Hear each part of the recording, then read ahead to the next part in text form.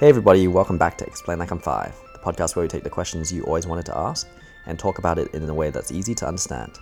We are your hosts. I'm Tim. And I'm Kevin. So Kevin, today we're talking about smallpox. But to begin with, we've been hearing a lot about monkeypox in the news. Could you explain monkeypox first? Sure. So, monkeypox is a virus that's primarily found in Central Africa, but recently, meaning while we are recording this episode in May 2022, it has been spreading in a number of other countries, including the United Kingdom, Portugal, Belgium, and the United States.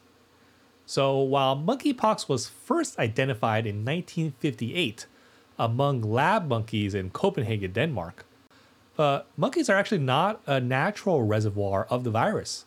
Rather, it tends to circulate amongst certain rodents. And what are the symptoms?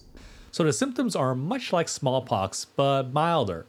Both smallpox and monkeypox belong to a category called orthopox viruses. So you could say they're kind of like cousins. Orthopox viruses. Okay, got it. Now, what is smallpox? Or should I say, what was smallpox? So smallpox was a dangerous disease caused by a virus and with a very high mortality rate. So deadly that during the first half of the 20th century, between 300 million and 500 million people died of this disease.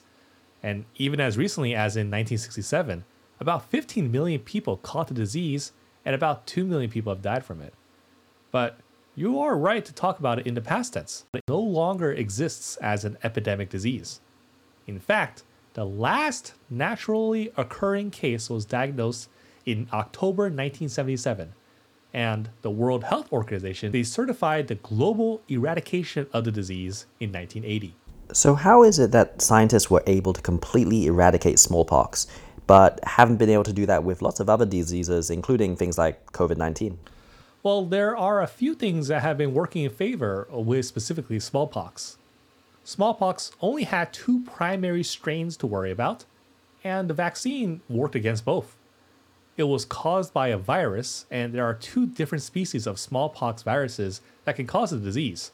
One was called the variola major, and the other is the variola minor. In fact, another name for smallpox itself is actually variola, which comes from the Latin word for spotted, which is also the virus's scientific name. And a second advantage is that smallpox was such a nasty and visually obvious disease that many countries made vaccination programs compulsory, making it easier for so many countries to agree to the massive eradication effort. And another big factor is whether or not the disease has an animal reservoir. In nature, smallpox or variola infects only humans, not animals, so it has nowhere to go once it's eradicated from the human population. And finally, another big key is the vaccine itself was effective, cheap, and really easy to produce. Ah yes, we should explain that first vaccine of smallpox since it's an interesting story and actually explains why we call them vaccines. Yeah, the first vaccine ever created was for smallpox.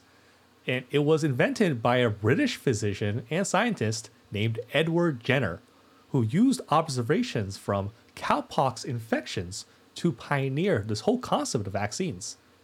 In fact, the word vaccine came from vaccina, which is the Latin word for cow, because cowpox was used to vaccinate against smallpox.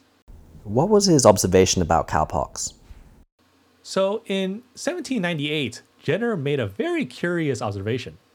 Since he had lived in the countryside, not in the city, he found that some of his patients who had gotten cowpox and recovered from it did not get the same disease again. They seemed to be immune against it. Then he realized that these same patients also seemed to be immune against smallpox. Now, since smallpox was an even more deadly disease back then, killing most of the people infected, so Edward Jenner used the fluid he got from cowpox lesions and scratched it basically into healthy people. That way, he could make those people immune against smallpox, and thus the very first vaccine was born. So I should think about cowpox as similar but not as bad as smallpox. That's right. Cowpox is also a disease that affects the skin, but people who have the disease tend to mainly have a couple of red blisters as symptoms. Okay, so in diving into smallpox, we've also covered monkeypox and cowpox, and I bet listeners are also wondering when we're going to get to chickenpox. So how does chickenpox fit into all of this? Well, the monkeypox disease can appear similar to chickenpox in its appearance. But remember that virus family of orthopox viruses, which I talked about earlier? That includes things like smallpox, monkeypox, and cowpox. Orthopox viruses. Yes, that's our new word of the day. So here's the fun fact. Chickenpox isn't part of that family. Instead, chickenpox is a part of the varicella zoster virus, which is one of the 9 viruses belonging to the family of actually herpes vaccines that affect humans. And so it's different, even though the symptoms can sometimes look similar and be confused. Glad we now know that distinction. Did you learn something new? If you did, send us an email. We are at eli5thepodcast@gmail.com. If you're a regular listener, please do leave us a rating or review on iTunes as well. It only takes 2 minutes and it helps other listeners to find our podcast. As always, thanks to the community on r/explainlikeim5, and we will see you all next week.